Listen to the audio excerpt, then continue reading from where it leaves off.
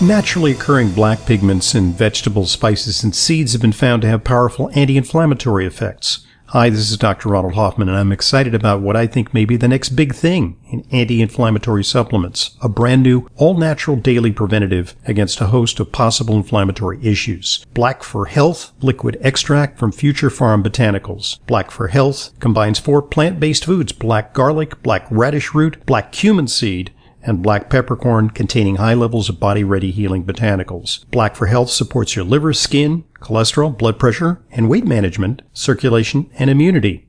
It's a tasty supplement with liposome complex for optimal absorption. For more information, order. Call 888-841-7216, 888-841-7216, or go to myfuturefarm.com/Hoffman. That's myfuture. Farm, P-H-A-R-M, myfuturefarm.com/Hoffman, myfuturefarm.com/Hoffman.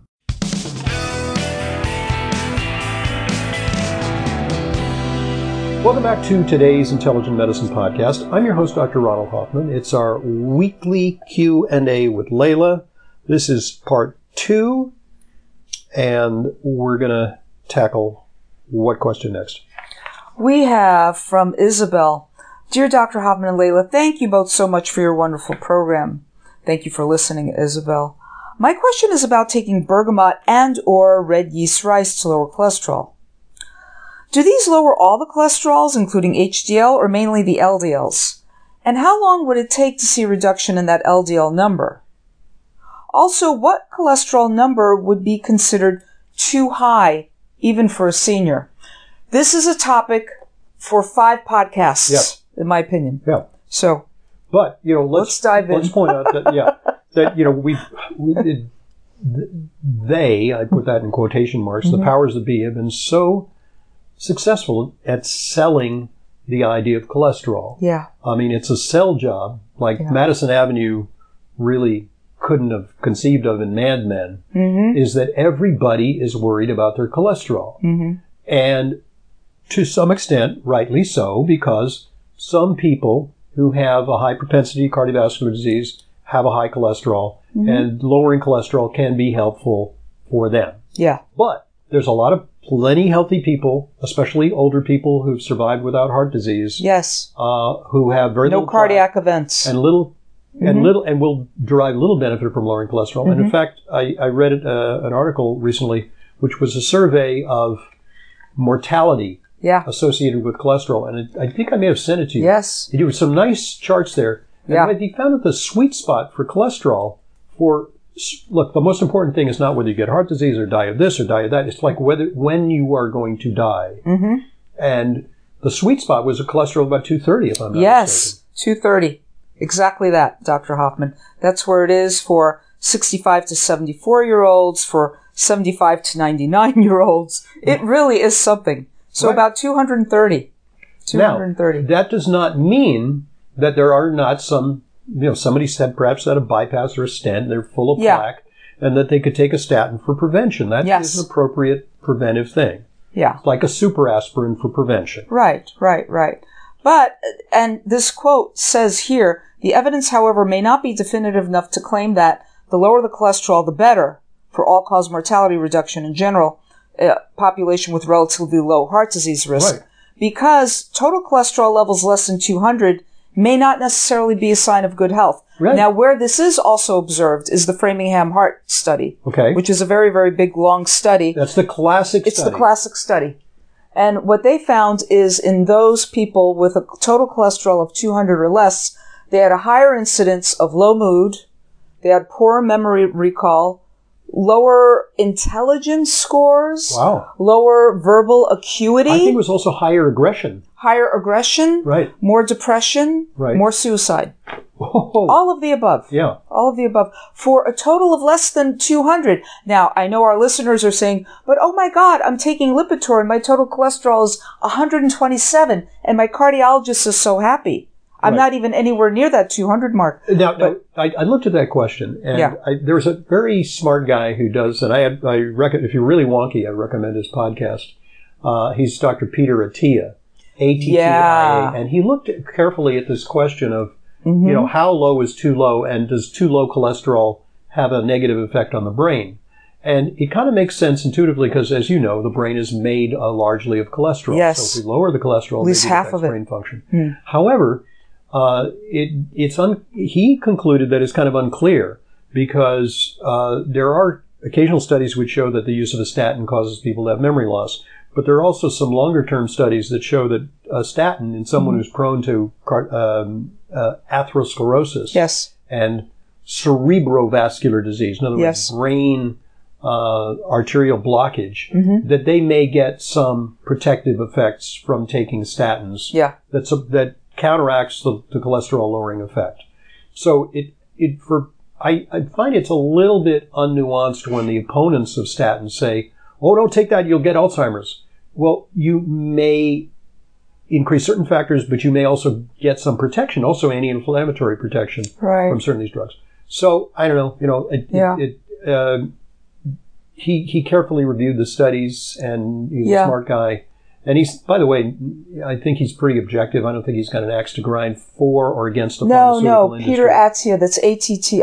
I think when you were spelling his name, I overspoke, and I want to make sure people got the spelling of his name and to look him up because it's wonky. He's pretty good. And we want to do a deep dive on that subject. He has a recent podcast on that. So, all right. So she asked about bergamot, red yeast rice, and how long would it take to see a reduction in the LDL number? And they'll work, but the question is, you're putting the cart before the horse because we don't know if in the case of this person, is it warranted to lower cholesterol? That's always true. I turn the question on its head. It's like, well, why would you want to lower cholesterol? I mean, maybe you'd want to, but... Because my doctor says my cholesterol is over 200. Yeah, but meanwhile, the study says the sweet spot is 220. I know. But that's an unnuanced, not personalized medicine approach. Now, look, granted, if this person has had a heart attack, has evidence of cardiovascular disease, maybe there's an imperative to lower the cholesterol. Then we could use bergamot, which lowers cholesterol. It lowers LDL, but it probably also lowers HDL. Those things usually do. Okay. Red yeast rice is a natural statin. It's a statin. Yeah. You still need to watch your liver function tests, Isabel, if you're taking red yeast rice. And you can occasionally get the kind of side effects you get with statin drugs, although it's weaker. Yeah. Like the leg. And you should still take CoQ10, even with red yeast rice. Yeah. Okay. And so the answer is results may vary from person to person. And it's unclear how long it takes. So we need to take a personalized approach to this question. We do. So this is a very great, thoughtful question, Isabel. Thank you very, very much. But again, there's such a much deeper dive to take on this topic because there are other problems with statins, and that was recently brought up was how it deranges vitamin K. It actually depletes vitamin K, which is exactly what you need to keep your arteries clear. So when you're taking a statin, you need to make sure you're taking enough vitamin K2. Exactly. Not vitamin K2, not vitamin K. K1. 2. Right. Yes, vitamin K2, 2. Also. Vitamin K2 also. Vitamin K2 also. That's right. That's right. Oh, gosh. Okay. We've got an email from Jean. Oh, that's like saying, turn right here. Yeah. Turn right here or turn right here. Exactly that. Exactly that. More about cholesterol. Jean asks, your guest on the Cognitive Decline podcast mentioned high cholesterol is a risk factor. Oh, okay. As for dementia. So let me say, in relationship to that, this guy who I interviewed, he's really an expert on Alzheimer's, but he tends to veer towards the standard recommendations. I see. And he is, conventional physician, but he knows a hell of a lot about Alzheimer's and about the care of Alzheimer's patients and about Alzheimer's medications, and that's why I invited him on. But he sort of blandly recited the guidelines, which are, lower cholesterol, lower cholesterol, lower cholesterol. Yeah. So don't get confused merely because I didn't, take him on. Yeah. Because I didn't want to interrupt the flow. But I don't believe that invariably you have to lower cholesterol to address dementia or Alzheimer's. Yeah. But recently I did see, give an example. We saw a patient with early onset dementia, and she's like a terrifically intelligent person. Yes. And she now, at 70-something, is much sharper than the vast majority of 70-somethings. But because she was such a a prodigy, a professor, and all this stuff, is her husband's noticing that she's having a little bit of trouble. Yeah. And so yes. We looked at her, and she has the ApoE4 gene. The ApoE4 gene rapidly predisposes to not only Alzheimer's, but cardiovascular disease. Yes. To double hit on that. And so we looked at her coronary calcification, and she has a lot. She had like a 1400 or something like that. Yeah. And so I suggested she go on a statin mm-hmm.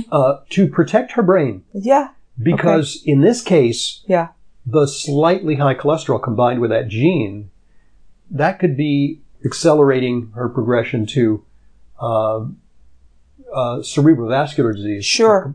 Like just, blocking the carotid and all that, having circulation problems. Sure. Or the small vessels. The small vessels get messed up even before the large vessels get occluded. Mm-hmm. So that became part of our strategy to lower her cholesterol, but also use the anti-inflammatory potential benefits of the statin. Mm-hmm. Mm-hmm. Jean is concerned because her total cholesterol is over 230. But the rest of the lipid panel, she has an HDL over 100. Oh! Triglycerides of 70. Oh! And my calcium score is 0. Mazel tov. That's it. All right, You've done it. You're done, Jean. You're good. But you gotta eat more bacon. You gotta eat some lard. Yeah. Get that cholesterol up a little bit. Get that cholesterol. 230. Yeah. A doctor's going to look at that. Her doctor's going to look at 230 and say, "Oh no, go on a statin." Well, this is what bugs me about medicine. It really does. It's so reflexly, like paint by numbers medicine. It's yes. not. We're not looking. I mean, we doctors, we're supposed to be like little scientists. Yeah. And we're supposed to. You are critically. Evaluate what's out there. Mm-hmm. And use our critical faculties, what we learned in med school, what we learned in our training, to look at the marketplace of therapy, because it's a marketplace. Yeah. And decide, is this a therapy for my patient? Yeah. Or shall I protect my patient from the onslaught and marketing of therapies that are unsuitable? Yeah.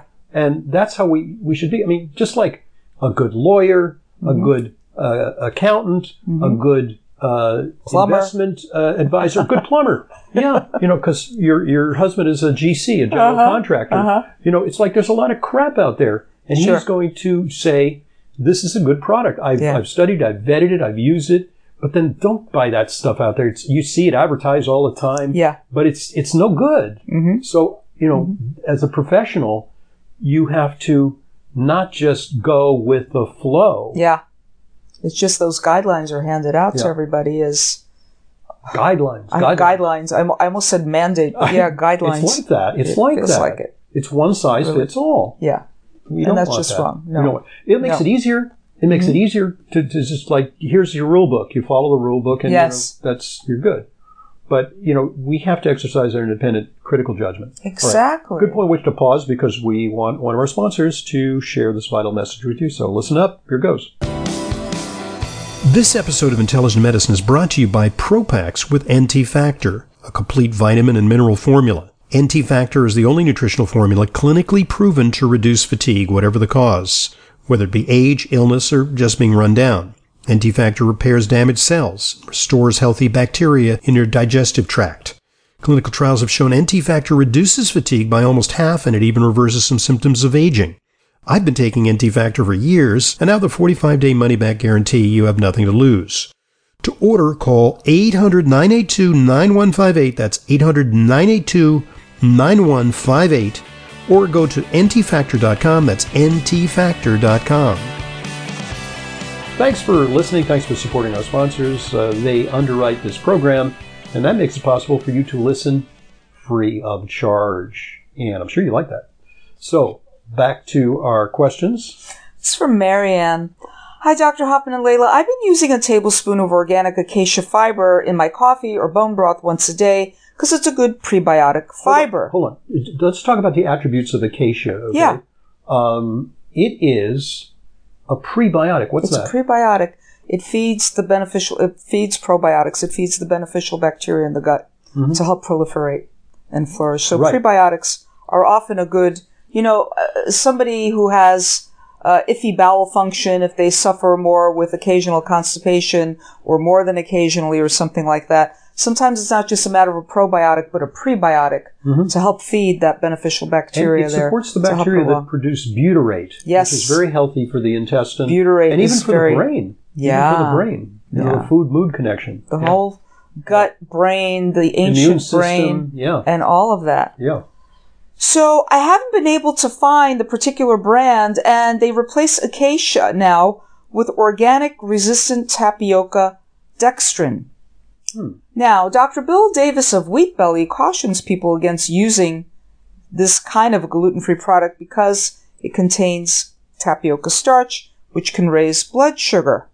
Okay. Now, why did they do this? Because when I asked the manufacturer, they say, quote, following the USDA's decision to no longer regard acacia fiber as dietary fiber, said nutraceutical has decided to discontinue its use as an ingredient in supplements. Now, I don't know what that means. I don't know why USDA would go and say acacia is not a fiber, take it off the fiber list. I'll be honest, I haven't looked it up. Right. So but, it could also be a manufacturing decision, a cost-related decision, an availability-related decision, to substitute this thing. I don't know. Yeah. And it could be what you said earlier when we looked at this question, is that tapioca could be less expensive for them to use rather than, But if it's a resistant starch, that's good. Organic resistant tapioca dextrin. We're kind of like that. It's going to be different than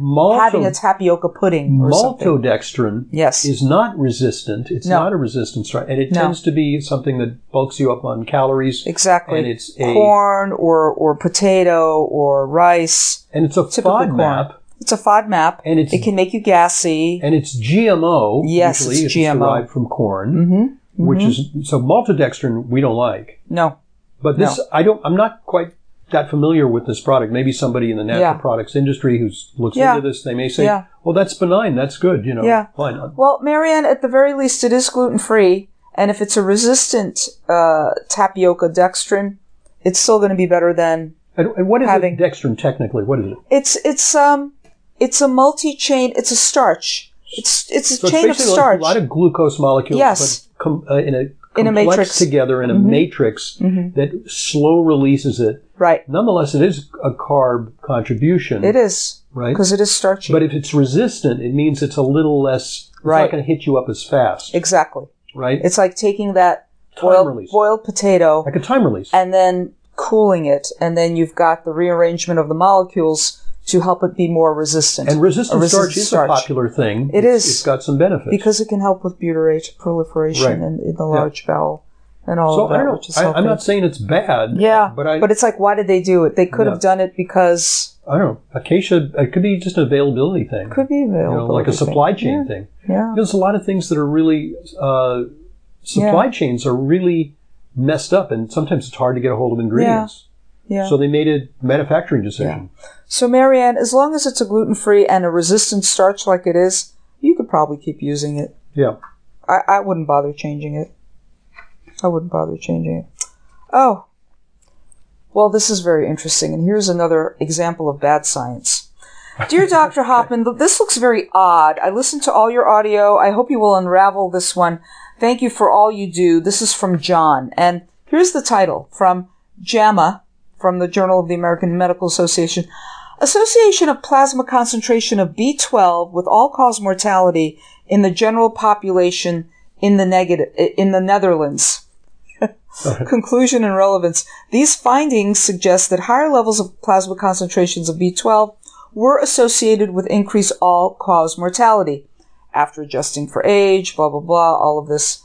But the underlying mechanisms have yet to be established. Okay. So the inference might be that taking B12 kills you. However, as we try to educate our audience, correlation is not causation necessarily. And there is an association, and that association may be what is called an epiphenomenon, such as maybe people who are sick for one reason or another accumulate B12. Yes. Those situations are often present as a consequence of liver damage or chronic kidney disease. Right. Which could be represented by the baseline association of high plasma level concentrations of B12. I think it also speaks to the condition of the microbiome, if I'm not mistaken. Folate does too. Now, there is this argument, and we're up against this sometimes because we treat recovering cancer patients. Somebody comes in, they've had prostate cancer, breast cancer, and they want to know what supplements to take. Yeah. And we discourage high-dose B vitamins. Yes. Because B vitamins methylate, which is generally a good thing because methylation is important for so many functions of the body. Right. But there are some methylation sites on what are called oncogenes, which are cancer suppressor genes. So if you turn off a suppressor gene, you don't want to do that. Turn on cancer risk. Right. So what our rule of thumb is, if the general populace, we're okay with B vitamins, but if you're recently recovering from cancer, maybe go light on the B vitamins. Yes. Because you don't want to turn off those cancer suppressor genes that we're talking about. Right. So that, it's kind of like, do the B vitamins, quote, feed cancer? Theoretically, it's possible, and for a while we'll refrain from dosing high. But then again, B12 deficiency is a huge problem. Oh, it's a terribly big problem. And I would not keep that from a cancer patient if their B12 was 200. Yeah. Or something, you know? Because it affects the brain. Take an appropriate dose. Yeah. Exactly. It affects the nerves. Sure. Yeah. Sure. Can have everything to do with neurological problems, dementia, all of that stuff. Who needs that? So I looked at that article with interest, and I said, I bet some people are going to conclude that B12 can kill you. Yeah. Unbelievable. But it is an interesting phenomenon. They don't know the mechanisms. No, they don't. I wish they could study the mechanisms. Yeah. And somebody can come up with some answers. They say a definitive mechanism has not been described to our knowledge. Yeah, so when you see something, for something to be a scientific fact, not only do you have to see it happen, but you have to understand there's a mechanism and you find out that mechanism, and then you have to see it replicated in more studies. You don't just say, oh, it happened this time. So here's the study. The study would be this. Double-blind placebo-controlled trial of people at the age of 20 given B12. Yeah. One B12 supplement per day, followed for 10, 20, 30, 40 years. Yeah. Think they'll ever do that study? No. It would have to be thousands of individuals. Oh, my gosh. It would take a long time for 20-year-olds to die. Yeah, because people will drop out, people will die. Right. Yes, they'll move away. But that's how you would, then you could say, wow, something's happening here. Because all the people taking those B vitamins, they fared less well. But probably you'll find that they do better. Yes. In other respects. And so that would be the way to demonstrate, because it's not a short-term phenomenon. It takes a long time to die from B12 if it's from B12. Exactly. Right. Okay. John, thank you for that very thoughtful question. Oh, and this has come up too. Yeah. And I tell you, every month or so we get a call from somebody who says, my B12 levels are high. Yeah. Yes, of course your B12 levels are high. Yeah. You take B12, don't you? You're taking B12, it's okay. They're going to be high. Yeah. As long as they're not low, it's exactly. Okay. I don't see any downside to a slightly high B12. No. And in the case of somebody who's had a low B12 and a high homocysteine, of course we want to give them B12 among other things, therapeutically. So it goes, the B12 gets higher, the homocysteine comes lower, which is desirable. That's what you want. So you want that B12 to stay kind of high. Right. We want it over 900. Well, it's sort of like, if somebody's taking a medication for depression, say, well, my goodness, your Prozac levels are really high. Well, yeah, we're using it. We're using Prozac therapeutically to get to a goal. Right, yeah. So, and at least this is something natural. Not that everything natural is blameless, but it's less likely to be harmful. Exactly. So... all right. Let's see here. Oh. We have time for one quick question. A quick one. It'll be quick. Okay. This is from Danny. All right. I heard your discussion on today's show about the processed meats study. But absent was your recent discussion with Leyla regarding healthy processed meats such as grass-fed hot dogs. Please explain. Okay, you explain it again. I will. This has been a recurrent theme here. I know. Danny, here's the thing, and maybe you walked away from your podcast to go to the kitchen and make a cup of tea when we talked about it, or, maybe whatever it is. Here it is again. Maybe you went to get maybe you went to get a grass-fed hot dog. That's fine. The processed, unprocessed meat. You're talking about the removal of sodium nitrite from the process. So you want to get something that is a lot of other bad things, and a lot of other bad things. Maltodextrin. There could be MSG. Exactly, all that kind of stuff. Phosphates, right? Like in some bacon and stuff. You've got to find the bacon without phosphate. Colorings, good luck. Preservatives, exactly. Other than sodium nitrite, which all of that kind of thing. So we're talking about the processed meat in the grass-fed, nitrated, if I may say that, with celery juice or cherry juice. Which that's another thing dietary that they're nitrates. using. Dietary nitrates rather than sodium nitrite. So it's a better form. Absolutely. And those are fine. Applegate Farms is a particular brand where they use celery or cherry. And you gave it an example, prosciutto, and I started feeling guilty. I'm using a little prosciutto sometimes.